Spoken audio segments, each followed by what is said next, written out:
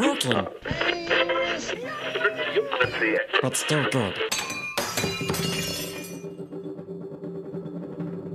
This is a Broken Toys studio production. And then show up and everybody's going to be like, hey, good to see you. Why is the Millennium Falcon on fire? Yeah, holding for hugs. Less naked people, more children. But where was that cantina scene again? Can't remember.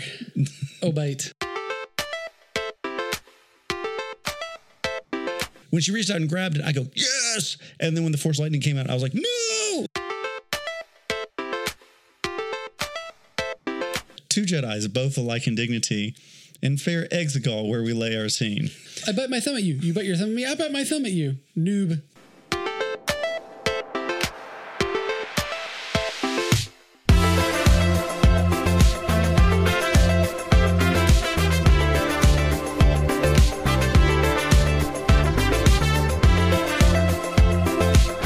Welcome to General Geekery. Specifically, It's a podcast. I'm Lou. I'm Ben. And he doesn't care who brings us in. I'm typing.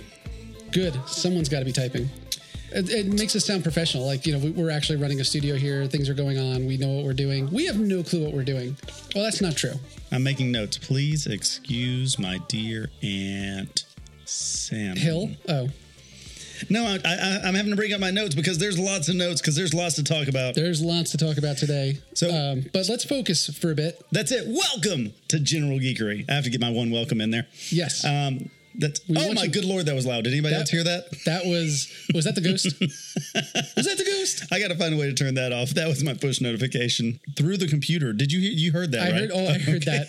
I heard that. Everybody else heard that, right? Okay. That is now General Geekery.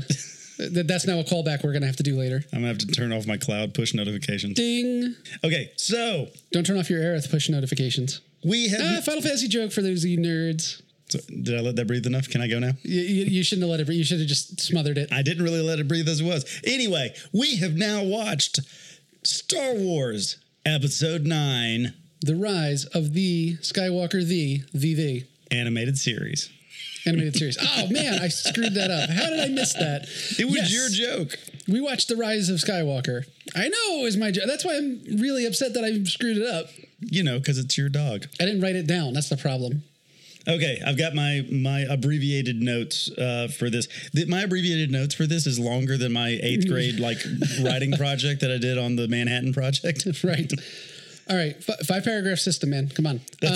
Intro. Right. Point 1. Point 2. Point 3. Conclusion is not happening today. You know what? You don't need your notes for this one. Right off the bat, did you enjoy it? Oh, we're going with the truncated version. Yeah. Did you enjoy it? Just let's start there. Did you enjoy it? Was it good use of your time? I enjoyed this movie. Roll that theme song. No, I did too. I thought I had a lot of fun. I would watch it again. I think that's all right.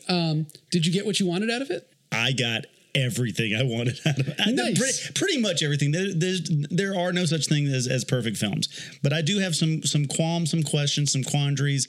But in all, I got what I wanted out of it. If we look back and we think about, we ended the last episode with what did we want to say?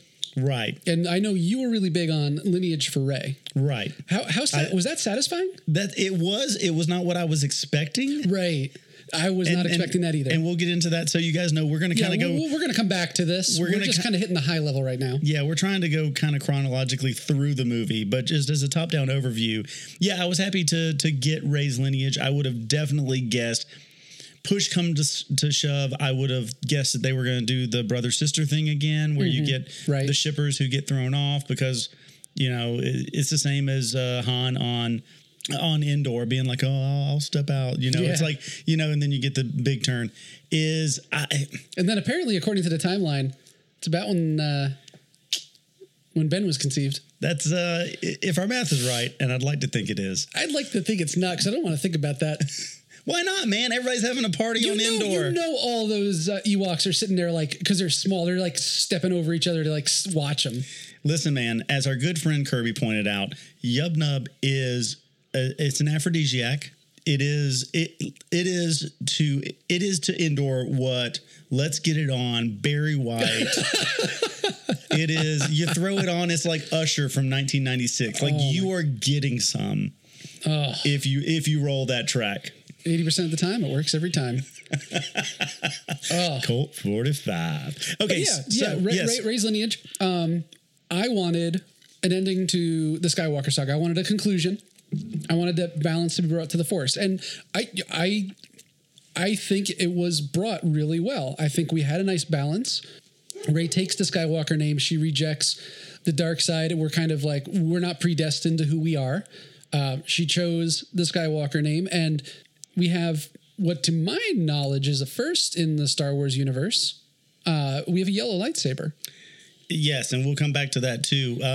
Nice. We bury the red and the green lightsabers. So I felt like we did get an ending to the Skywalker saga. Please make no more Skywalker saga movies. Please make lots of movies at other parts of the universe. Please stop here. You're done. Well, there'll be a few things in here where I would kind of like to have the backstory, or maybe a Star Wars story version of some of the events.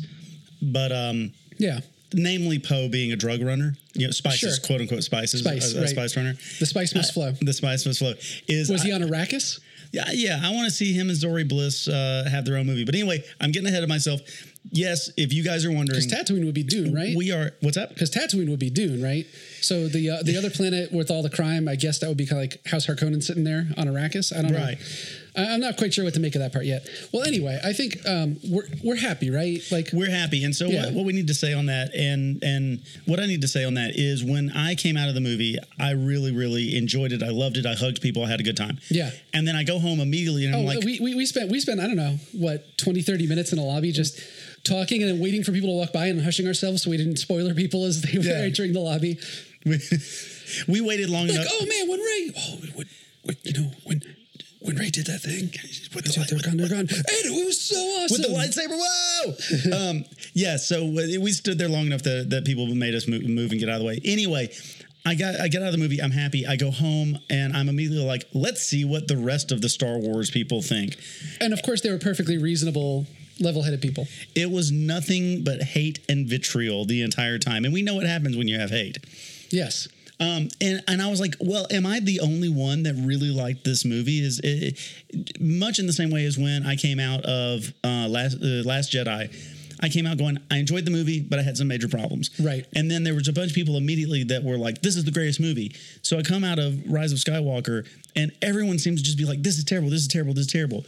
It took me a week or so, and then some more videos to come out where other people were like, no, it really was good. Where I realized those people that were in that first wave were people that already wanted to hate it. Right, yeah.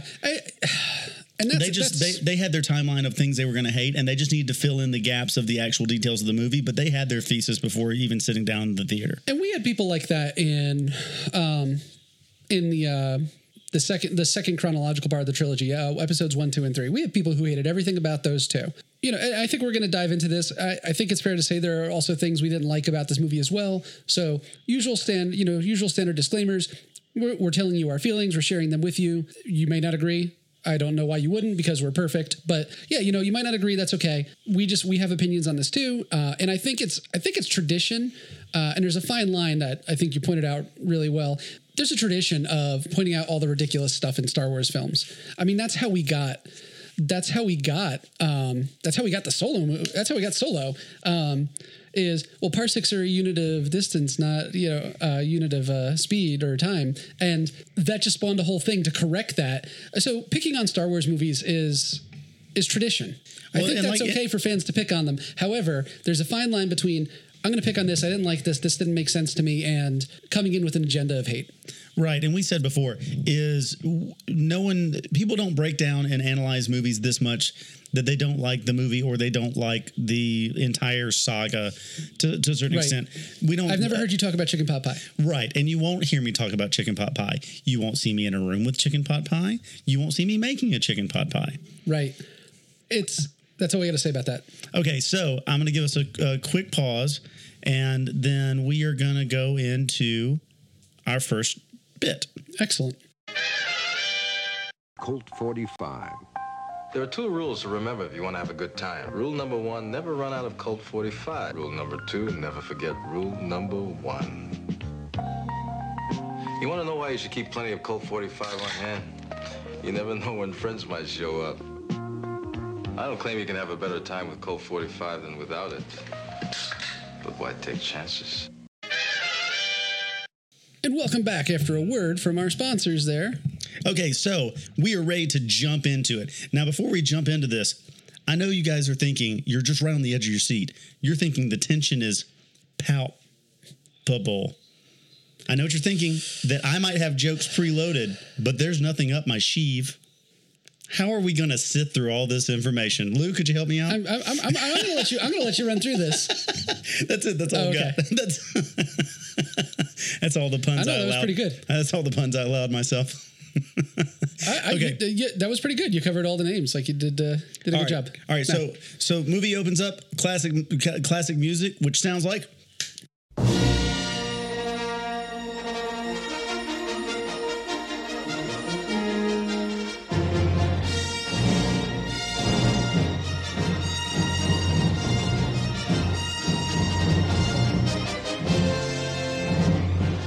Anyway, so we get the crawl. Listen, the crawl explains it all. Okay? Yeah. Right off the bat, the movie just hits you in the face and goes, Palps is back. The dead have risen. The dead can speak, yeah. The dead. It's just right off the bat, here it is, Palpatine's back, if you like it or not. And I like that it basically makes it, are you with me, right off the bat. They just MacGuffin it. It challenges all the people that were big Last Jedi fans. Right off the bat, that goes, listen, Palpatine's back. Are you with me or not? Because if you're not right now, you might as well walk out. Get off the train, yep. Yeah. This is the last stop. I like that. I liked, it was something that I appreciated out of, as much as I'll rag on, say, Avatar. Why we're here? Unobtainium. Oh, okay, cool. You can't obtain it. It's unobtainium. I get it. Let's move on. The dead speak. Palpatine's back. He called out to the galaxy, though. That part I didn't quite follow because it seemed like... He basically replied all to the universe.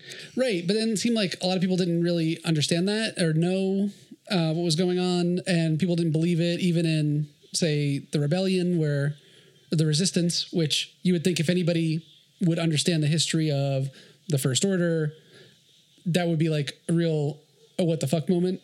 Right, but it does show that like this whole idea of Jedi and Sith has fallen into this land of like mythos. Yeah. Where it's like how much is real, how much is not real. But on... Yeah, and again, this is the MacGuffin. It happened. We're done. Move on. I'm okay with it. Yeah. And again, I'll stay from the top down. One of the big complaints from a lot of people that I've heard is, well, it's like one big video game. Like you've got a big MacGuffin and you have to go get stuff. And it's like, yeah, a lot of movies are that way. It's fine. Right. I don't mind some traditional storytelling to get everything in. Now, that being said, you talk about unobtainium. Real quick, right off the bat, it goes straight into a montage. This is the first Star Wars movie to open with a montage. You're not opening with droids walking through the desert or anything like that. Right. And the montage is on Exegol, right? No, it's on Mustafar. No, it's Mustafar, yeah. Okay. Before we even get there, Exegol. I only heard one thing, and tell me if I'm off on this, because you talk about unobtainium. Why? Right. We can't obtain it. Okay, yeah. Exegol. All I can hear in my mind is exit all. Like that this is the exit of the entire Star Wars. I'm sure there's... This is the Skywalker saga. We're going to end it. We're going to exit all of it on Exegol. I mean, if anything, it's actually like a bit... It's a bit subdued for what we're used to out of Star Wars, Wars in the Star, where Luke Skywalker ascends from the planet to walk through the sky to fight villains with this really cool plasma sword called a lightsaber. A saber that emits light. Hey, well, like listen, it's better than Darth Vader is almost like Dark Vader. Vader, very similar to Father. Like these are kind of like we're actually a bit off the nose for Star Wars universe, I think, in my opinion. So I love the opening montage. You've got Kylo Ren just laying waste to people, trying to find the Wayfinder. Basically, the holocron. Which they're saying it's not a holocron, but it basically is. Well, it's not a holocron, but it serves the same purpose for navigation as the holocron would serve for like knowledge about overcoming death. And on that subject, we are going to hit this chronologically, but kind of to jump a second, right off the bat, because we talked about who's your big bad. That was the secondary question is, first question, Rey's lineage. Second question, Who's the big bad? And right off the bat, JJ goes, just with the crawl, going, listen, Palpatine's back. You're with me or you're not with me. Right. And then it comes to... he doesn't really give you time to think about it either. No, it doesn't. He jumps right into a montage and a bunch of action. And then he goes straight to Kylo Ren. It's like, Kylo Ren's a bad guy. Are you with me or not? Because he shows him doing the montage, just laying waste. And then yes, you get the thing with Sheev, with Palpatine. Mm-hmm. But a little bit later, you get him and with the boardroom scene. And I don't know if I've ever been happier at someone's pain on screen than seeing him put the mask back together, glowing. Right. Gets in the boardroom, and everybody's like, no, yes, sir. Yes, sir. And you've got the one guy, and you're like, choke this dude. And he just chokes him up against the ceiling, and I've never rooted for a bad guy more. I almost jumped out of my seat. Yeah, it's pretty good. I mean, that is someone who's channeling his inner grandfather, don't choke on your ambitions kind of thing. Right. So let's go in order. So then we have the montage. Then we get Finn, Poe, and Chewie. They're getting the intel and BB-8. And BB-8. Let's not leave BB-8 out. Right. So he's rolling. And BB-8's supposed to be kind of like, as we talked about before, R2 is more of like supposed to be kind of like a peer to, not a peer. A peer, right, to Luke, whereas BB-8 was always supposed to be kind of like a little kid. He's a child. Yeah, he's a child proxy, a child stand-in. And if you notice, every time Rey sees him, the first thing she does is fix his antenna. Right. Like kind of like fixing the hair of like a little kid when you see him. Exactly. I was going to say like straightening your shirt, straightening the gig line, but fixing the hair. So it's great. So we're all on the Millennium Falcon. We got Finn, Poe, Chewie, and BB-8. And so you kind of got like all the little, like the guys have gone out on like not a search and rescue, have gone out for a recon. Right. A recon mission. I want to know what Chewie said to Poe when Poe's like, "How thick do you think that ice wall is?" Because I don't know if it's like, "Let's do this," or no, he was like, or if it's like, "Not my ship, no." That's what I read it as. It's like, no. Poe. This is Han all over again. All right, so we do. So we do get the light speed jumping. Oh yeah, the short range skip, which we talked about. We talked about in episode 8. This ties into why can't we just do like pincer move the fleet or something like that?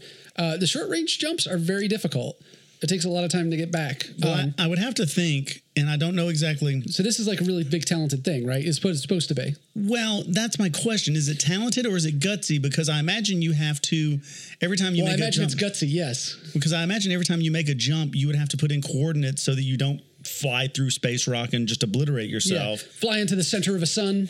And astrogation's like a... So I have to think that it's just guessing. You're like, I don't think there's a planet over there, but there's obviously not time to do all the calculations. Well, I mean, space is really big and really empty. So there's a lot of like nothing. Except for when you just show up in front of a space worm. Yeah. Or asteroids or something that used to be a planet. So it's definitely gutsy. It's something that historically in the EU has been considered really difficult. But this is kind of one of those things that I feel like it feels very JJ. It feels very, we're going to teleport while the ship's at warp to a planet and... it's really hard to do. Okay, bop, it's done. There's no real, you never really feel the stress of it. And now we've removed this barrier. We know that Poe piloting the Millennium Falcon, because I'm not going to assume it will be the same for every other ship. We know that's something that he can just do in a Millennium Falcon. It's nimble enough and he's skilled enough to do it. Well, it is a YT-1300 light freighter. Corellian made. But here's the thing on that. If you're gonna skip jump in hyperspace, Corellian freighters are the way to do it. So when I saw that scene, here's the first thing I thought was it made me think of the scene I liked probably most of Last Jedi, which was that opening scene with Poe laying waste to basically bring down the Dreadnought himself. Ah, yes. And it felt like the first of the F.U. Ryan moments. And like not on the nose, but it's kind of like Ryan shows Poe doing something awesome.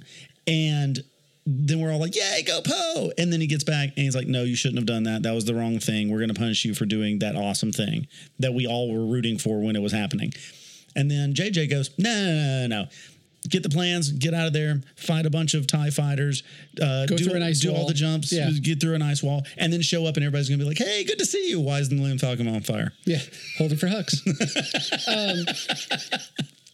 It was a good scene.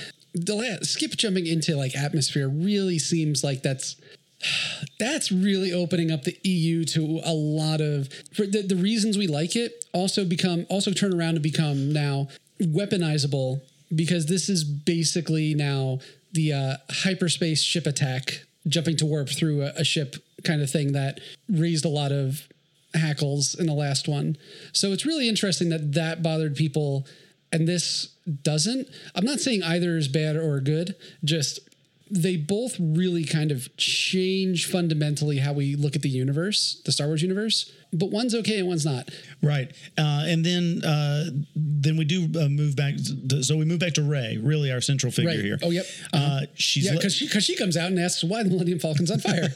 So, but when we find her, she's levitating. She's levitating rocks. It's not all about levitating rocks, but Right. she's levitating. It's like 40% about levitating rocks. Yeah, mostly rocks. Mostly rocks.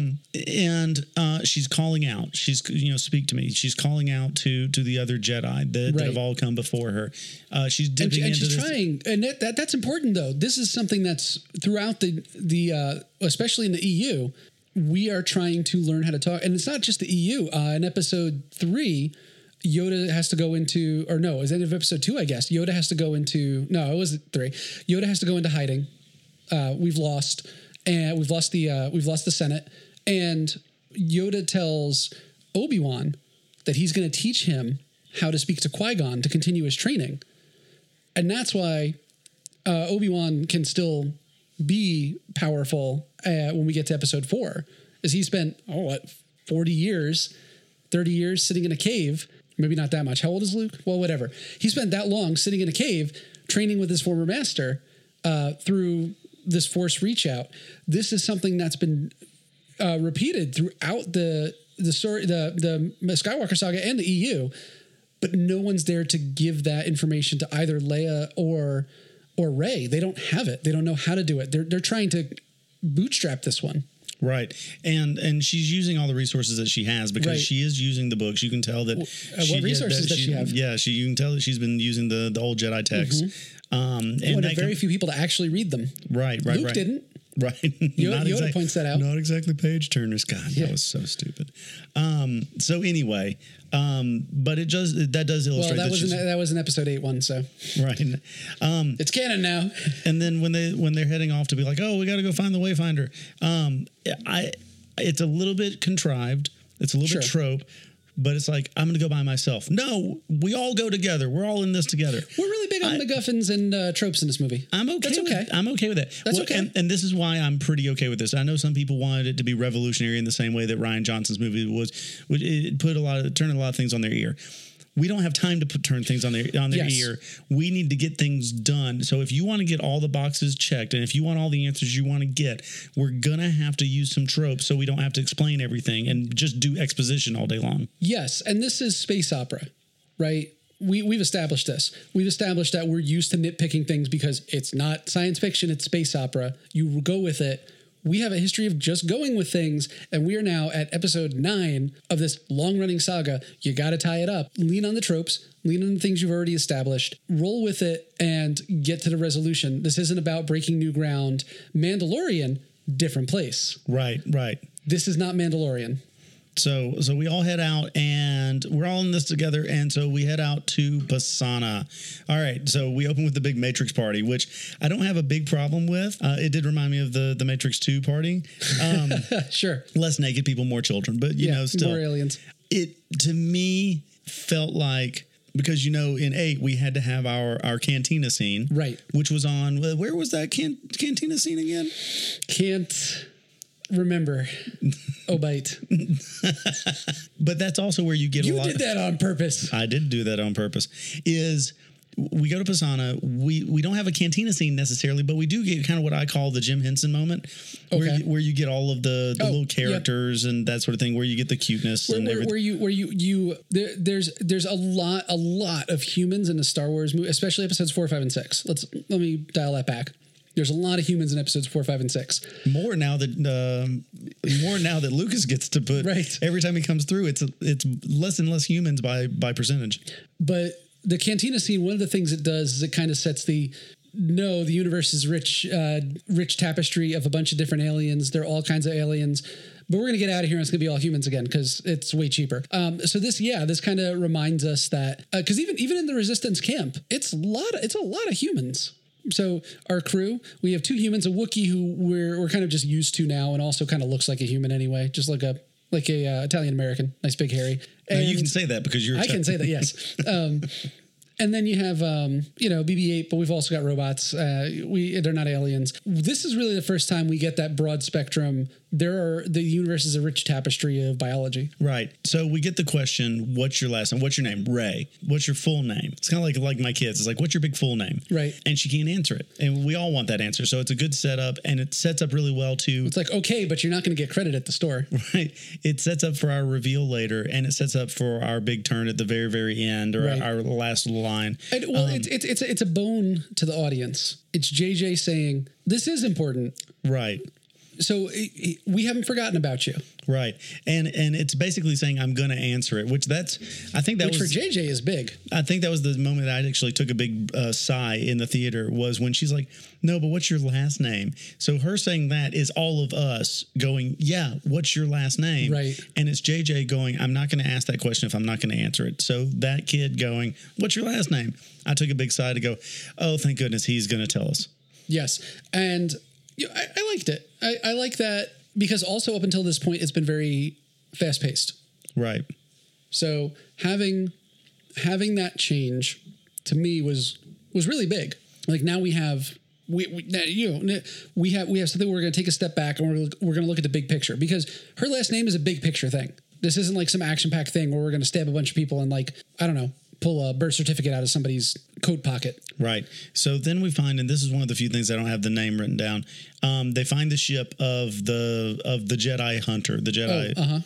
Oh, There's an O and a J, and I think it's like 4 letters. I cannot think of Oligi or something like that. Anyway, we find that person's ship, and that's got the information and all that.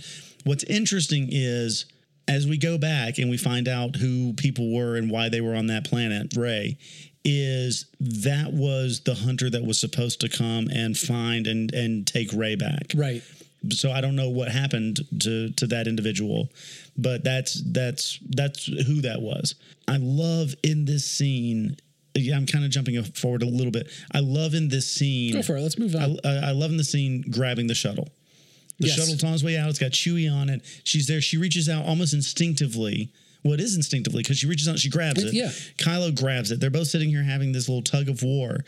And then she gets like this big visceral emotion upwelling, and the Force lightning comes out. Right. And just like when she reached out and grabbed it, I go, yes. And then when the Force lightning came out, I was like, no. Like, yeah. And I think you had to have that, because that was a big pull. And I don't mean that as a deep cut, anything like that. I mean, she was grabbing a ship with thrusters leaving an atmosphere, a ship that was capable of capable of breaking gravity for that planet and getting into space.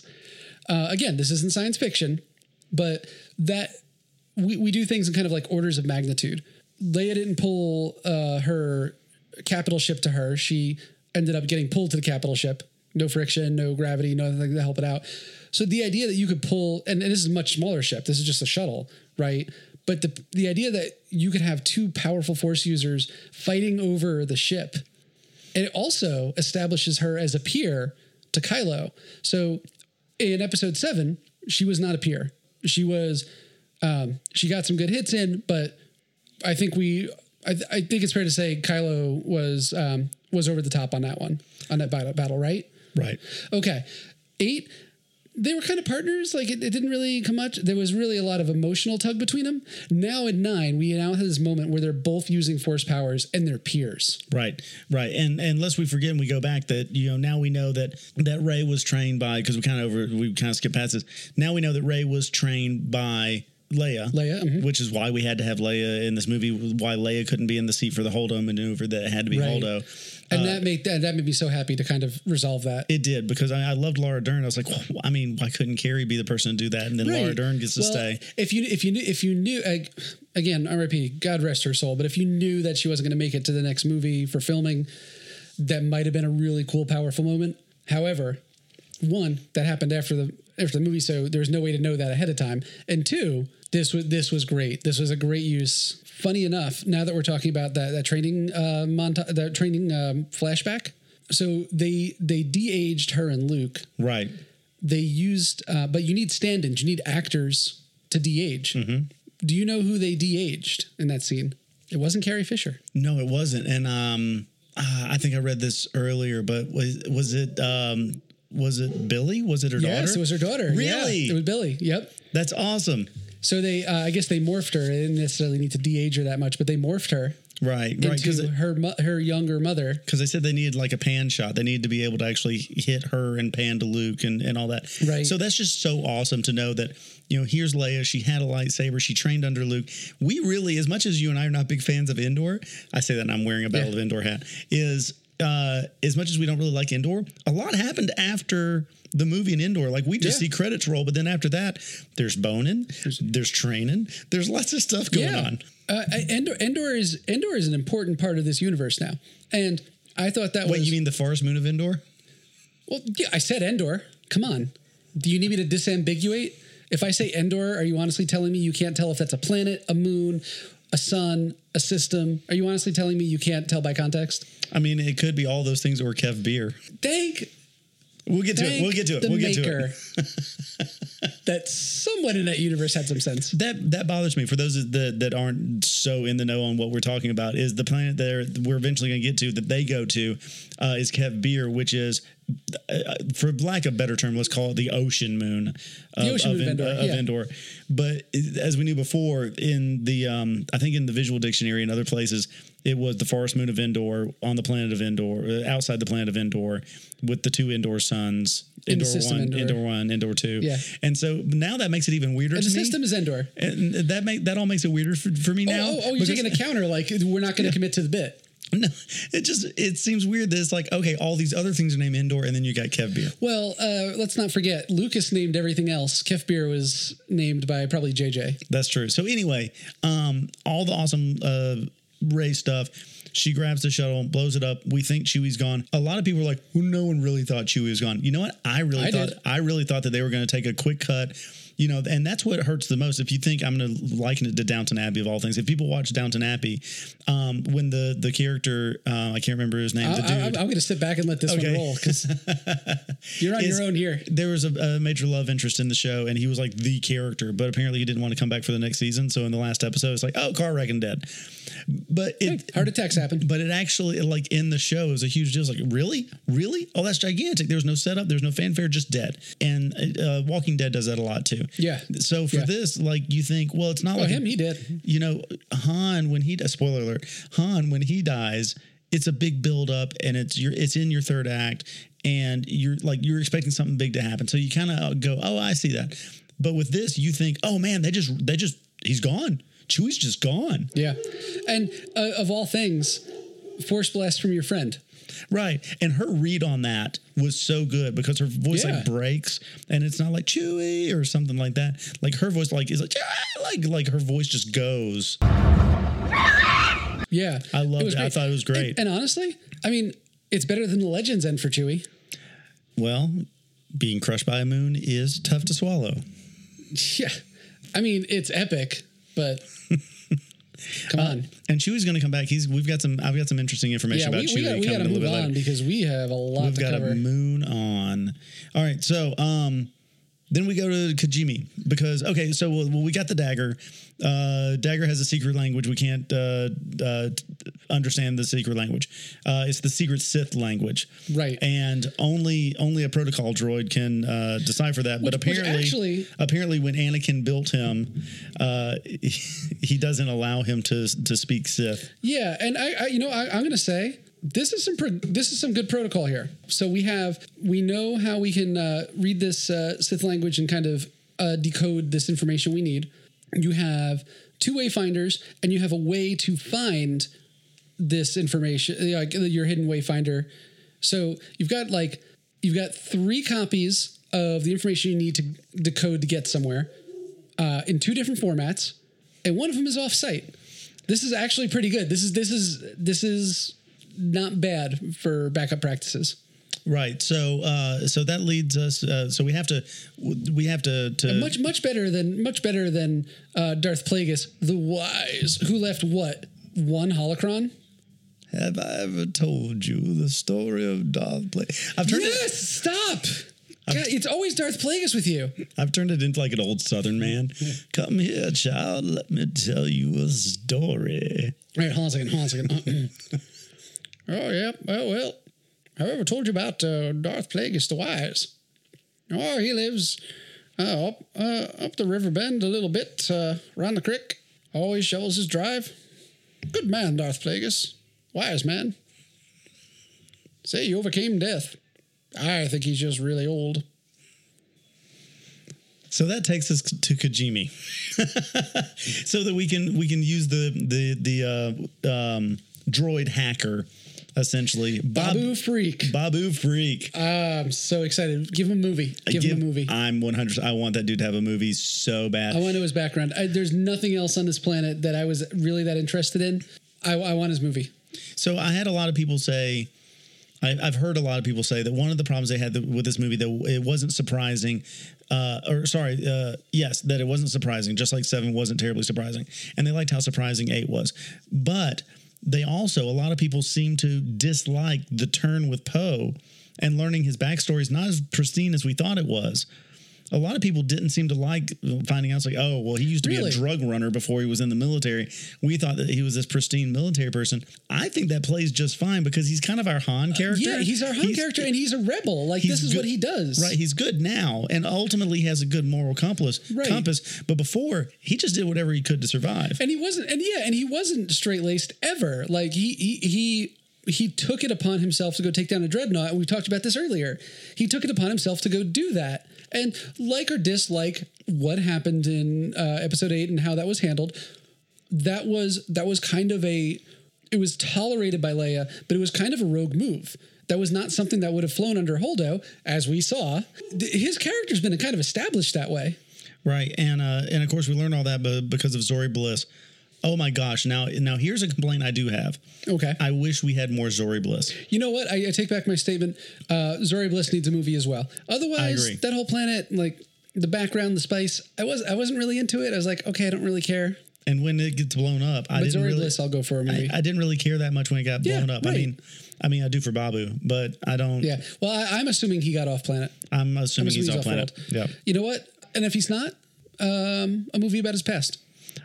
And when they're hacking in, so of course the idea is you hack in, but that's going to wipe out. Oh man, I bet he better show up in a Mandalorian. That'd be awesome. But of course it's going to wipe C-3PO's. Yep. I kept thinking just Anthony Daniels. We're not wiping Anthony Daniels' mind. We're wiping 3PO's mind. I know it was in the trailer, and I know they do it for an intentional gut punch. But even in the theater, after I've seen the trailer so many times, right, is that read by Anthony Daniels was one last look at what? At my friends. What are you doing there, 3PO? Taking one last look, sir. At my friends. It is everything, because he got so underused. Well, he was basically non-existent in 8. It was so wonderful to get to see him, and then to see him come back in the way we first knew him. It was like, hello, I am C-3PO. Like, it was just, it was perfect nostalgia. Human-cyborg relations. It was perfect nostalgia, and it was great, and it was funny, and it brought levity. I loved it, and it was sad. Yes, it was. And I think we've established that, you want more, you just want more nostalgia. You want more nostalgia. You want more throwbacks. I want to see us advancing some stories. I want to see some new, even if we're ending the thing, I want to see us push some boundary, because I want to see, the end has to expose something to us and resolve it. But this was a great piece of nostalgia, because C-3PO has been here forever, and Anthony Daniels is just a great actor. We needed that read. Yes, it is some nostalgia, but it's also great acting, and you need great acting, especially in a space opera. It did not get old. Oh, hi, have I met you? Right. Nice to meet you. The running gag. Yeah. The running gag did not get old. I kind of felt like, we have a backup and we restored him was kind of it. Like, why didn't you say that earlier? Right. Like, we could have done this whole thing where it would have been a non-issue, but we would have lost a lot of that play. So I kind of felt like it was a cop out, but at the same time, okay. I really honestly thought we were effectively killing 3PO. Right. And I mean, that would have been okay. What? I mean, that's maybe Chewie and 3PO died, but you know what? They didn't. Right. And that's, I mean, that makes us all the happier. Yeah, I think it's better that way, especially for nostalgia. Like you, for me, like you said, like you've told me, I just want to watch the world burn. Yeah. And if they had both died, I would have been happy with it. Right. And you get and there's nothing wrong with it. It's two different ways of approaching it. One is, well, it's the end of the saga, so everyone's going to die. Yes. But the other one, you can't do both. And and in this, you kind of did do both. It's like, well, they did die, but then they kind of came back and they did the Wayne's World big happy ending, which is pretty masterful, honestly. That was really good to make people believe you're doing the one thing and then juking. Right. So let's move on. Rey feels that Chewie's there. We go on a rescue mission. She goes to she talks to Kylo. Right. She Skypes into Kylo. And she learns her lineage because he learned the lineage early on from Palps. Right. And we're all on the same page that he either didn't know or he was lying to her, and we've established that he didn't know at that point. But like episode 8, no one honestly believed that. I hope. Right. And this is where. So obviously everyone knows this. Rey is a Palpatine. She's the granddaughter. Her father of Palpatine. Her father was the son of Palpatine. So hold on. Go ahead. Palpatine fucks. First thought I had. It was literally the first thought I had was who has sex with Sheev Palpatine? Someone who wanted to be rich because he was really powerful in the Senate. Like, well, this is a power play. Like, I totally get that. Well, let's go back even further, though, she is in her 20s.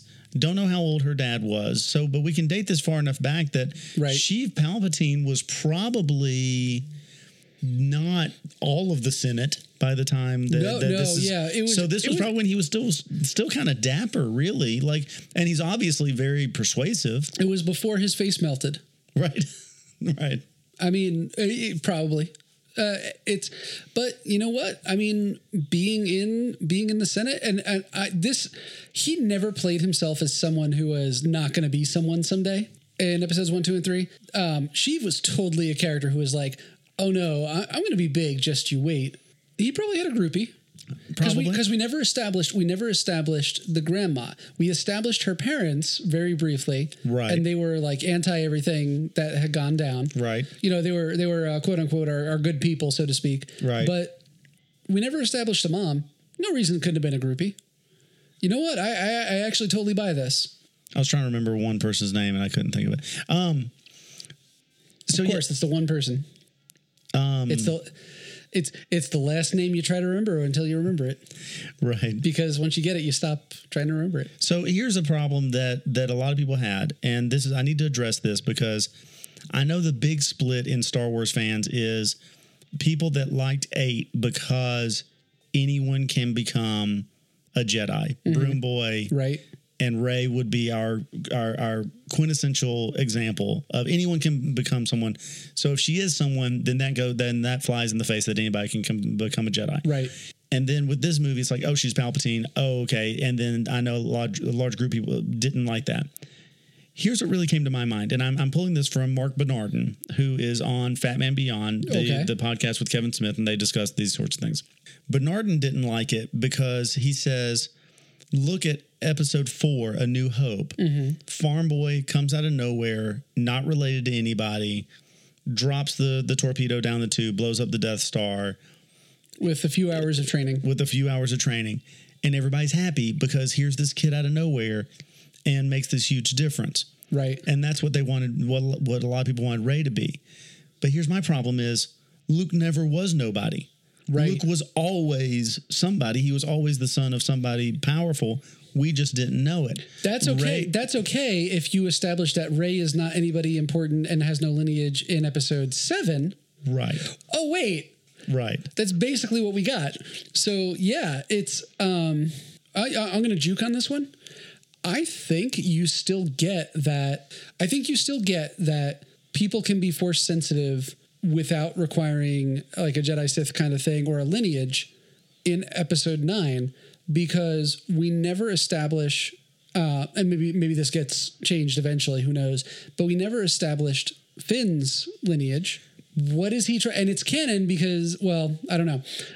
It's based on intent. I don't know if it's canon, I guess, but it's based on intent because JJ has come out and said the thing he wanted to say was, I am Force sensitive. The thing he kept trying to tell Rey that we never get the answer to, that which would have been a longer cut, was Finn saying, I'm Force sensitive, which solves a lot of problems for me. Yep. Because people were like, oh, well, he wielded a lightsaber.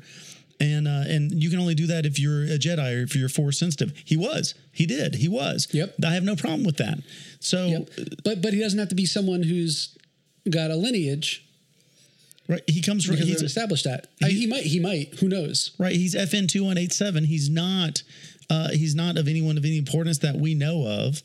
We know of. Right. I mean, that can always be changed later. But I guess he could be right now, Mace Windu's son. I don't know. Who knows? Or grandson. Yeah. Anyway, so we get the big reveal. Palpatine. Yeah, so Unker Plot, that's what I was going to talk about, is we were putting a lot of trust in Unker Plot, who's obviously a thief. So he's a dude played by Simon Pegg, Right. 6 credits. Yeah. Like, or portions, 6 portions. Half portion. So, but that's who Palpatine's son, Rey's dad, entrusted to watch Rey, because as I understand, I did a little bit behind the scenes reading, right, is she originally she grew up there and she worked for him, and then she went out on her own, but she was so good at it that he didn't send his thugs after her. He just kind of let her go. But really, Unker Plot is kind of her surrogate dad. Yeah, he's the I can't remember his name, the winged guy in episode 1 who Anakin. Oh yeah. He's exactly that character. Yeah. And he is pretty much exactly that character. Shut, Wado. Ting mi chasa hopa. Kipuda, Yubana Piota, Jedi, Jedi, no bata, no dodo. It is weird though that it's kind of like the garbage will do. This is basically the garbage will do, right. Episode 9, where the parents are there, like, we have our child who is important to us. We need to find someone who can raise her. No, the garbage will do. Here you go. Right. But they were in a rush. I get it. Right. But that's what's funny to me. The universe is, we always talk about the universe is so big, but all the coincidences that happen is the universe is gigantic. So here is Palpatine's granddaughter that's being hidden on a desert planet. So apparently desert planets are a good place to hide. Yes. Tatooine, Jakku. Desert planets are a good place to hide. Holes are not a threat to anyone. So she's left with Unker Plot. So he has the Falcon because apparently someone stole it from Han. And then the Irving brothers or Irving boys, yeah, they steal it from the other person, and then Unker Plot steals it from the Irving boys, and it happens to be in the exact same place, not just the same planet, right? The exact same place, because the planet's pretty big, and the universe is pretty big, as I understand it, and Unker Plot has both of those things. It's all right. Yeah, no, it's very. It seems statistically illogical. It's space opera. Right. This is where you get off the boat. Not everything else that's happened in this just the happenstance of these two. Well, right. Here's why. Because I thought. Sorry, I hit the thing. I don't have a shock mount. Two things are in a similar place. I don't buy it. I thought it was going to be something like Han. I really thought that Han was going to be Rey's dad, but with Kira, so that Solo makes sense. And then that would make sense that the Millennium Falcon is there because he could kind of keep an eye on her and it, knowing that they were both there. What's that? We got like 10 minutes. Are you serious? On our timer. Okay. We might go a little over, but that's okay. I'll cut it down. Yep. Not much because I don't have a whole lot more time than that, but let's rock this out. And you know what? If we need to do more. Okay. Then let's get to it quick. Yeah. General Hux. I'm the spy. Yeah. Did you like it or did you not like it? No. I agree. I felt that was Deus Ex Machina a little bit. Yep, it was Deus Ex, and then we just like kill him right away. There's no, it was completely unnecessary. Right. We did not need to address the spy. We didn't need, and JJ of all people who loves mystery should have left that one on the floor. It was like a weird 007 move. Yeah. Where like all of a sudden, like you're about to get killed by somebody, and the person that's about to kill you stops and goes, "I'm the spy. Let's get out of here." It's it's a cop out to me. And it's like, I just don't like Kylo. Man, I don't like Kylo either, but come on. There you go, people. We actually have a complaint about this movie. Don't come at me with your shit. Yeah. Oh, do you want complaints? Well, I will get to complaints in a second. All right, so we need to get this. We get to Kef Beer, the ocean moon of the ocean Endor. moon of Endor, yes. Which I'm going to call Endor. Ray has a Luke Dagobah-esque vision. She sees Dark Ray. All right, I'm going to jump ahead. We can come back. You don't even care about it. You don't even want to get into the Dagobah seeing the bad version of yourself. No, and it's totally worth exploring. But why are we on this like makeshift raft when we have all these different spaceships that could just land on the wreckage of a Death Star, which is really large? Why is this even a thing? Oh, you can't get there. It's like, well, we can, like, because we have spacecraft. Right. Okay. Well, let's get beyond that. The real reason that we're on Kev Beer is so that we get force healing. So Leia lays down. She force projects her voice, which was leaked in The Mandalorian. We made a canon there for the. Yep, Wednesday. I'm not for the EU. We made a canon in new canon. Right. Wednesday, the day before the movie came out, on the actually 18th, you get to see Force Healing by Baby Yoda. Baby Yoda. And then Baby Yoda and Babu Freak. So this does play well with what Rian Johnson set up, because you get the force projection of Luke. Yep. Leia force projects her voice, calls out to Ben, not to Kylo. Right. That momentarily gives Rey the moment to like just run him through, which is something you think about in these movies all the time. Is like people get distracted, but no one ever just gets straight up killed. Right. And he just got straight up just run right through the stomach. Yes. Well, this is great. It's not comedic. However, what I think of this as I know you've never played Secret of Monkey Island. No. It's so great. One of the things you do is you want to be a pirate, and you go. But I don't want to be a pirate. You learn to sword fight, and the guy who's teaching classes on how to sword fight basically teaches you how to hold a sword, but tells you no, sword fighting is not about swinging a sword. It's about your insults to your enemies, your witty repartee. So it's not like water dancing. It's not like water dancing. And there's a whole mini game. Lou, what do we say to the gods of death? Not today. Go ahead. Next week's actually pretty good, though. I feel good about that. Can you get me before Monday? Because work starts on Monday. Yeah. Give me like Sunday night, Monday morning. Give me an hour into work on Monday. Anyway, there's a whole mini game in Secret of Monkey Island on learning the counters. So when someone insults you, you can come over the top and insult them back. And the game is, there's no sword fighting that you control in the game. Everything you control about sword fighting, and you master sword fighting by insults. But this is basically that whole entire concept of, can you get distracted? It's not insults and it's not played for comedy. But this is really good. This is good stuff. Right. So he dies, she heals. And I think what's so important in this scene, this scene made me cry. This entire part of this scene made me cry, is her saying, I wanted to take your hand. Ben's hand. Right. I love it. I love the differentiation between the two people. The quality of human nature is what I think is so wonderful about this. And so then after that, you get the memory. You get the memory of Han, and you get the exact same scene as you had in 7. Right. With what I think is, I don't think Han got his just ends in 7. I mean, he just falls and he dies, and it's really sad. But this is perfect because you get this moment where Ben Solo gets to relive what happened on that bridge. Right. I don't know if I'm strong enough. He throws away the lightsaber, throws away his old ways, repents. And then when he says, Dad, and we all know it's going to be, he's like, I know. It's the I know. It's the I know. And here's the thing is, I mean, first off, I just absolutely cried in that. But the reason I cried in that is when Han says, I know, people always quote the line as being like, Han's so BA because she's like, I love you. And he's like, I know because I don't care about anything and I just know I'm awesome. I've never read it as that. I never read it as that either. I always read it as she should just know he loves her. Right. Like the way he acts, the way he treats her, the way, and in this instance, his love is so ever present. It's like, Dad, I love you. It's like, I know. Yeah. And it's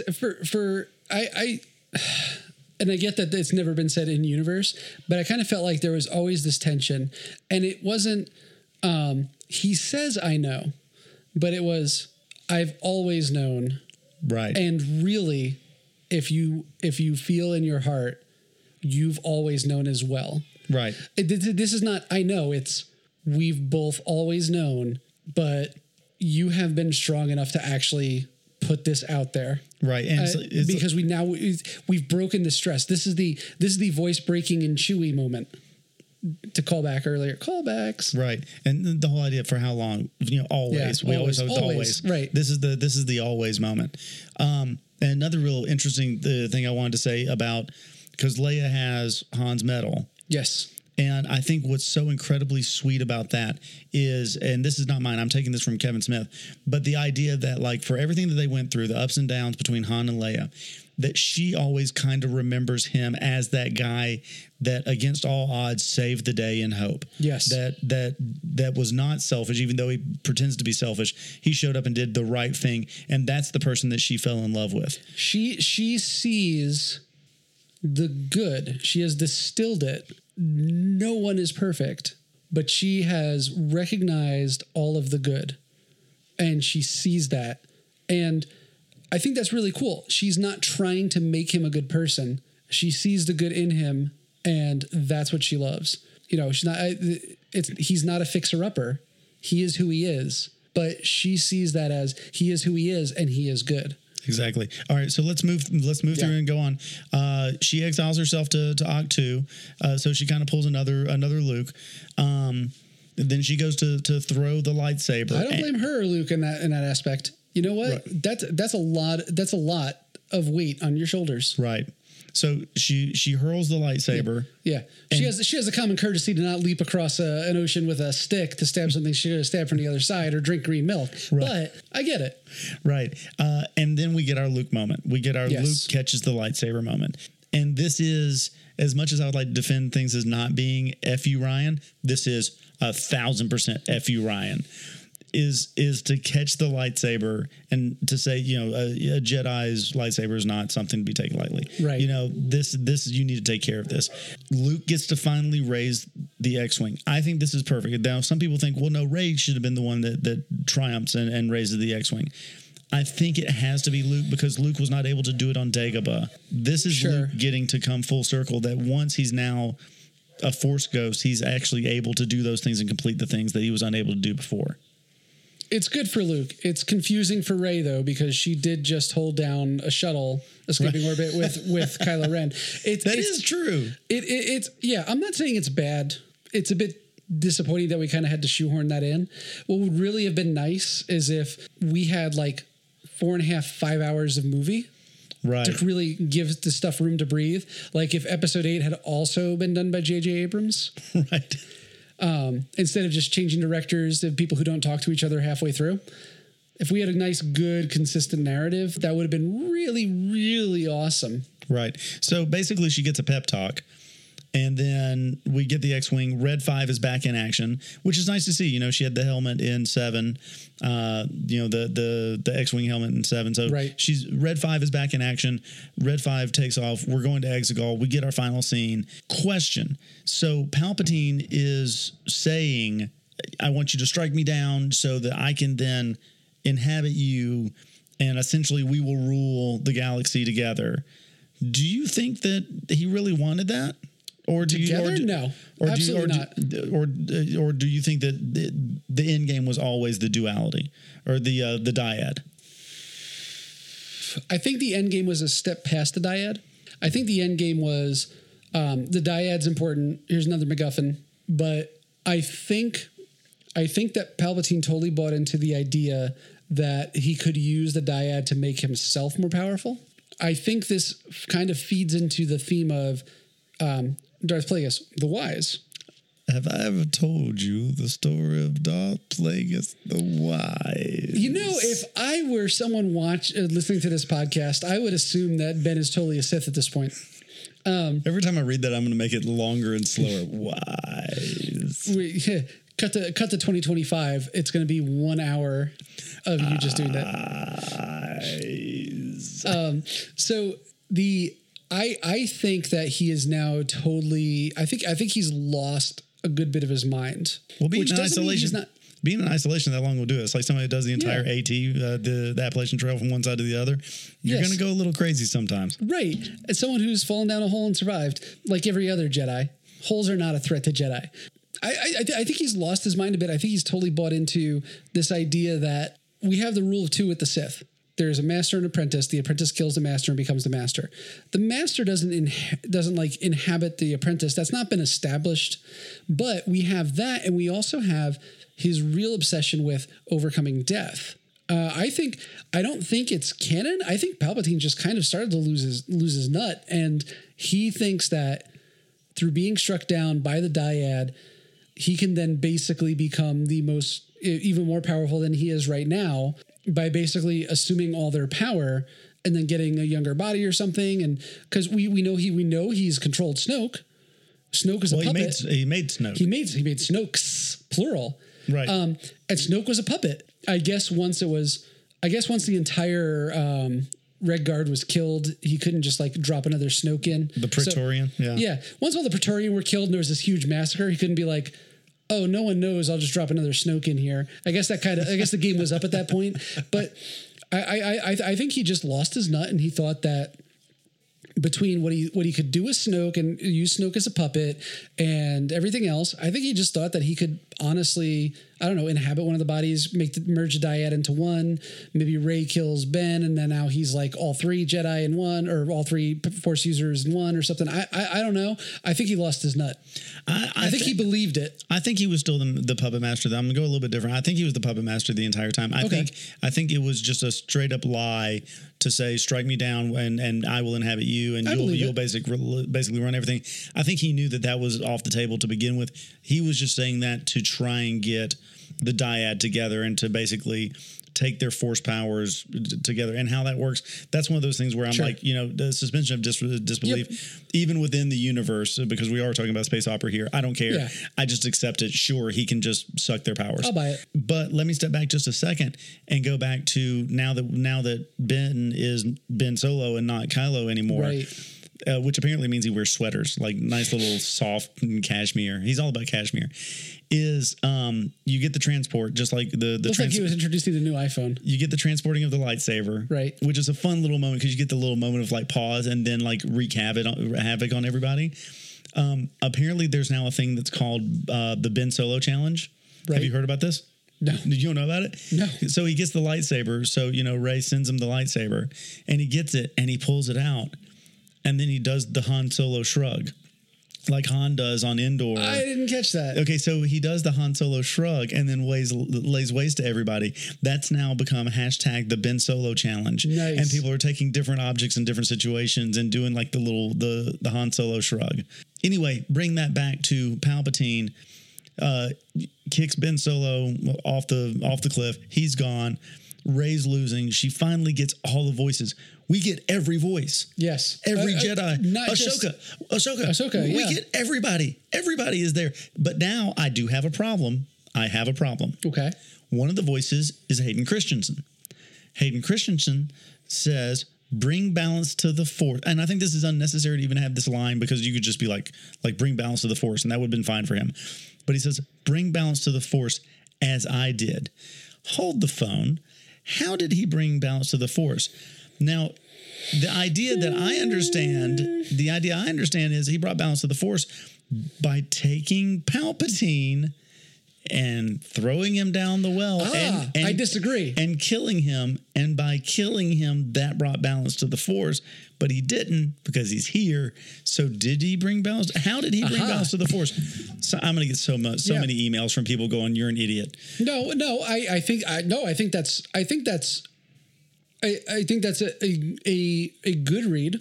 I thought that balance was brought to the Force in Episode 6 by Luke convincing his father to do that because Anakin saw good in Luke.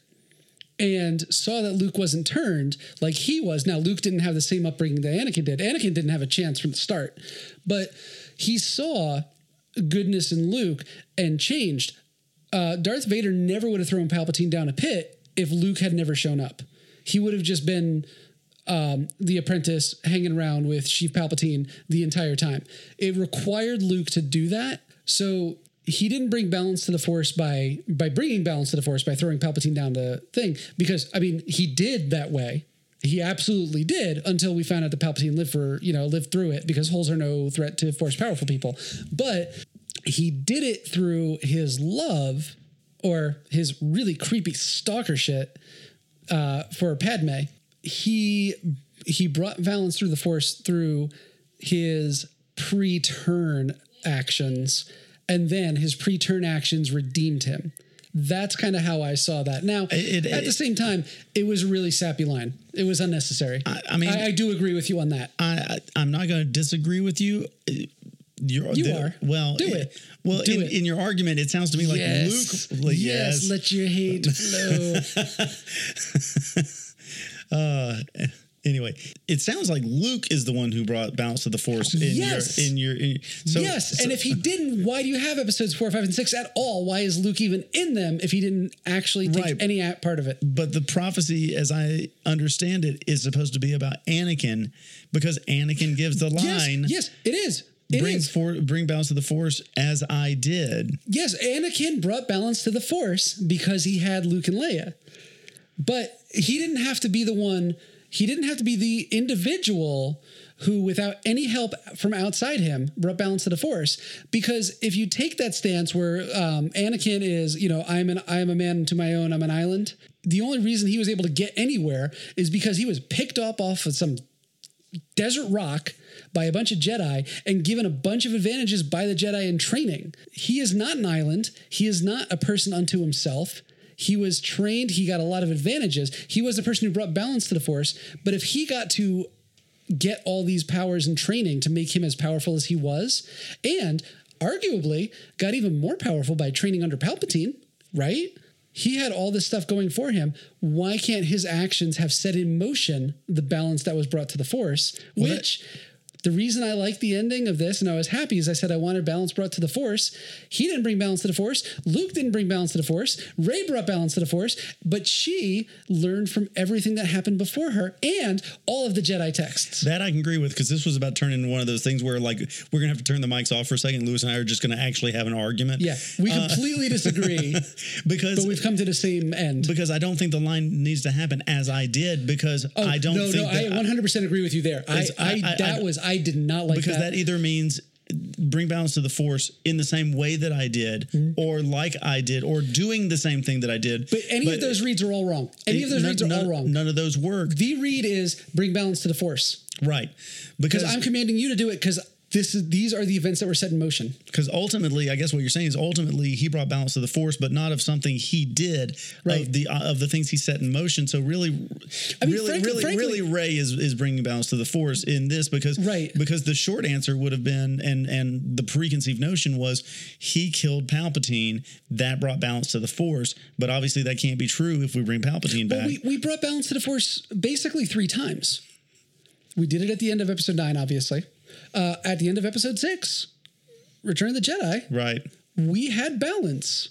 Everything was set, except for the fact that holes are no threat to Jedis, or Force-sensitive people.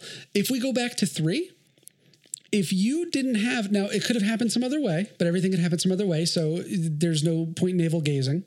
If you didn't have Anakin come in and choose the dark side, would Palpatine have been able to arise and amass so much power so quickly? Or if Anakin had chosen the light side to work with Mace Windu, you wouldn't have had an empire. Well, and we also talk about that is balance to the Force good? And by that, I mean, it's like you have to have light and dark to have balance to the Force. So there are those people that are like, well, he brought balance to the Force by going to the dark side. Right. Like becoming, what is balance? Is this balance? Is balance? Because if everybody's good, there's no balance to the Force. If he goes and becomes this very, very powerful Sith and balances out evenly with how much power the dark side has to the light side has. He's kind of brought balance to the Force by being a bad guy. That's right. So the way you read bring balance to the Force, as I did, totally unnecessary. As I did was garbage. Right. As I did was garbage. If he had said bring balance to the Force, that's okay. Now, I'm not really upset about it. Nah. But it was a garbage read. You and I both believe it for different reasons. We could fight endlessly about it. However, we need to move on. In the same spot. Yeah, we need to move on to the fact that we're in sudden death time because I have obligations. We're in sudden death. Palpatine gets all the power. Force lightnings the shit out of everything. Out of everything. It's awesome. I thought it was. I wanted to stand up and clap. I thought it was amazing. You get Rey dying, and then you get Kylo. You get Ben bringing her sacrifice. Yep. Before you even get to that, the kiss. Yes, that's a divisive point for a lot of people. What do you think about the kiss? Don't care. Don't really care either. I don't care either. I know the shippers were happy, and I'm sure that checked a box for them. I didn't care about that. I loved the turnaround. I loved the him saving her and using all of his life force to save her, and them having that moment. It's kind of a Romeo and Juliet moment, but not because of the miscommunication, but just the pure sacrifice for each other. They keep dying. Right. He was dying. I'm dead. No, you're not. No, I'm dead. No, I'm dead. Two Jedis, both alike in dignity. In fair Exegol, where we lay our scene. Nice. From ancient blood, Palpatine, break to new mutiny, where civil blood makes civil hands unclean. See, all I'm thinking is, Chris Coates' web animation from, 15 years ago now? From the loins of these fatal foes. Nurse, what? A pair of Star Wars crossed lovers take their life. I bite my thumb at you. You bite your thumb at me. I bite my thumb at you. Noob. I always knew you were a Mercutio. All right. So anyway, I love the kiss. I love the trading of death for life. Right. I love all of that. I think that's great. Now we move on to Rey goes back to Tatooine because we got to go back to Tatooine. Of course you do. She's got Luke and Leia's lightsabers. Yes. One weird part, and she buries them. As we know, she buries the lightsabers. Weird thing about this. On Tatooine, where they both want to be buried, Luke being, a nobody who finds out like his life is a joke, and Leia, who is a slave to Jabba the Hutt. Exactly where they want to be buried. Right. Sorry. Anyway, go on. That's exactly the point. No, you made my point for me. Yeah. That's exactly my point was going to be I don't think that's where they want to be. That's a nice sword. I think I'll step on it. And in fact, as much as I don't want to go back to it, it would be more fitting if they went back to Endor, the forest moon, not the ocean moon. If they went back to the forest moon of Endor and had like a big burial ceremony with a bunch of Ewoks. You don't have to explain which moon it is. I mean, you just say Endor, it's good enough, right? It's its name. It's not ambiguous at all. And so we finally we've come full circle all the way back. Random person walking through the desert, because I don't think there's that many people near the moisture farms out there. I would expect not. She walks through and she's like, "What's your name?" Rey. Wait, Rey what? And it's Rey Skywalker. So I love it. I think it's great. Here's my question: Is she taking that name as a family name, or are we? Okay, well, let me say something else. I'm going to stop for a second. She takes the name Skywalker. Right. And we see the yellow lightsaber. Yellow indicating there is some aspect of the red lightsaber in this. An additive color, and it's light, so you would use an additive model. Red and green make yellow. Right. So does this mean that she is what we used to in Legends knew as Grey Jedi? And by extension, does that mean that this term Skywalker is not just her last name, but anybody that could become a Force user that would be a Grey Jedi that's no longer binary, that there's a gradient, there's a spectrum, and we're all Skywalker in this Grey Jedi. Am I reading too much into that, or is that possible? I mean, we're trying to reestablish balance, and that was one of the things I thought that reestablished balance to the Force was it's books and wayfinders and legends and daggers, but these are extremes. We have distilled it down to say, you know what? These are both lenses through that we can look through. We can look through both lenses, and we can have Grey Jedi. We can have yellow lightsabers, which is brand new, at least in the current, if we dismiss Legends. I don't think I'm not familiar with yellow lightsaber. I think this is a great way of doing balance to the Force, and I think you have set up what we're going to have to accept as a mystery that J.J. Abrams did not reveal. I think this is a great place to kind of wrap up. There is one last thing. This is going to be my post. This is going to be my postscript, and then All right, Columbo. and then we're going to natural causes. I don't buy it. So anyway, here's one last thing. Chewie gets his medal. I am so happy about that. Okay, so there's more to it. Yes. All right. Chewie gets his medal. There's two different ways to read this. There's the cinematic version of reading this, and there's the fandom, not an EU, but the fandom way of looking at this. Okay. We'll get through them quickly.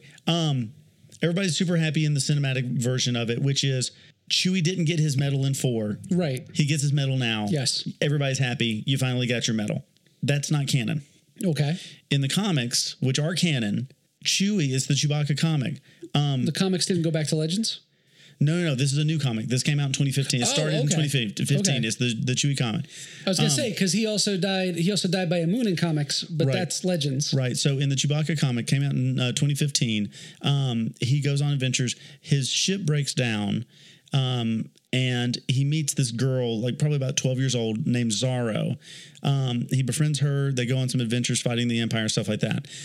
In the last edition of that comic... it's The Professional. Basically. In the last edition of that comic, they're packing stuff up. She basically is like, I wish I had something to commemorate our time together. And he gives her the medal, the Medal of Bravery that he received, apparently not on screen, but apparently that he received at Endor. I always assumed he received something off scrin. But at Endor. Oh, so for the second battle. What's that? So he got that for the second Death Star. Sorry. No. It was Yavin. It was Yavin. Sorry. Okay. Yeah. I always assumed he got it off. I wanted him to receive it off. He did. So anyway, he did actually get it there. We just don't see it on screen. We know this because he's hanging out with Zaro. She wants something to commemorate. He gives her the medal, and she doesn't know what it is, but she asks why he doesn't want to keep it, and then he does like the Chewie sound. Speaking, and then she responds, "You're right. It does clash with your whole warrior vibe."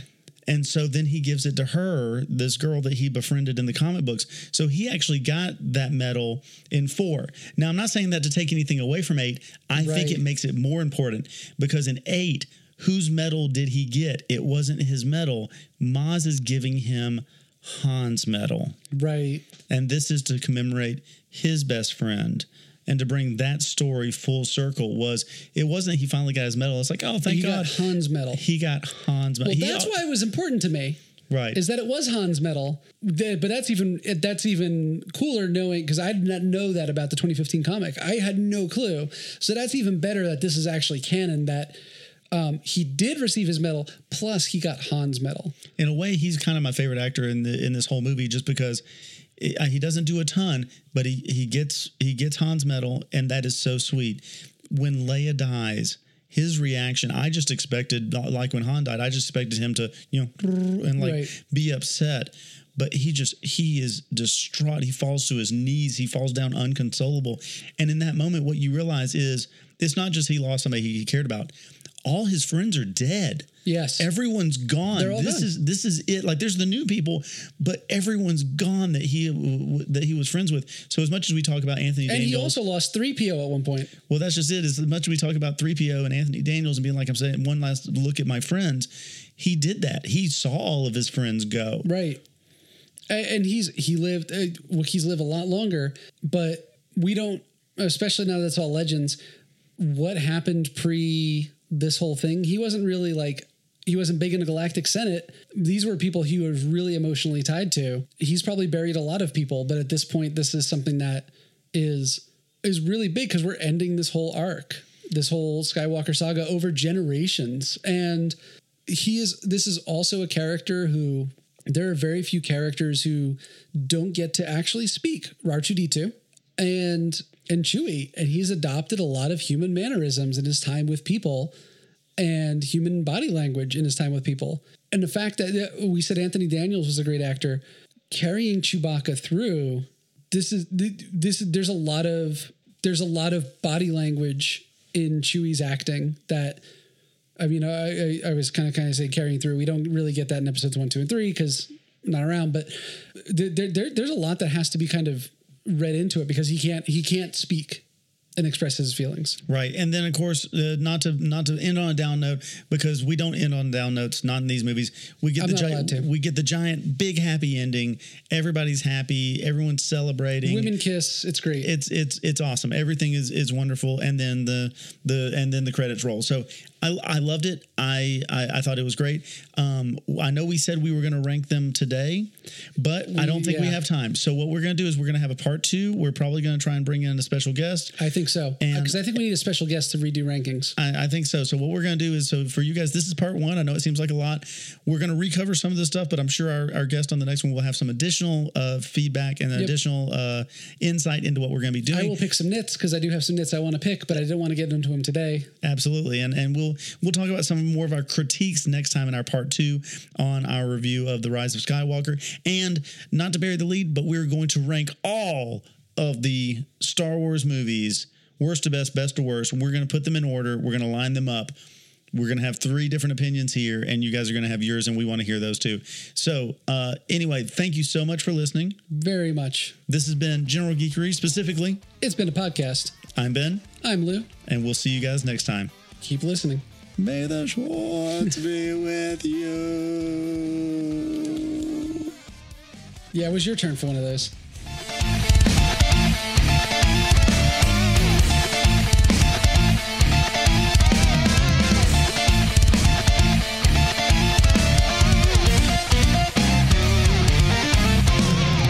She's levitating. She's levitating rocks. It's not all about levitating rocks. Right. She's levitating. But it's like 40% about levitating rocks. Yeah, mostly rocks. Mostly rocks. There's boning. There's training. There's lots of stuff going on. They went back to Endor, the forest moon, not the ocean moon. Well, yeah, I said Endor. Come on.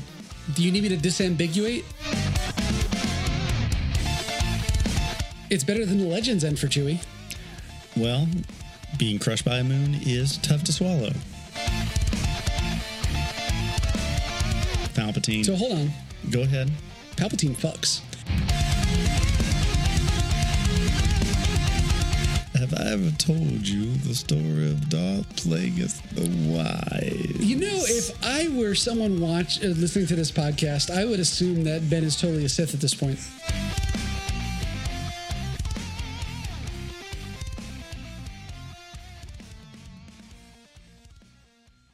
In one podcast, you said that I abdicated reading. Yes, when you threw the phone across the room. It's hard to abdicate reading when you have to look up abdicate. He abdicated reading after looking up abdicate.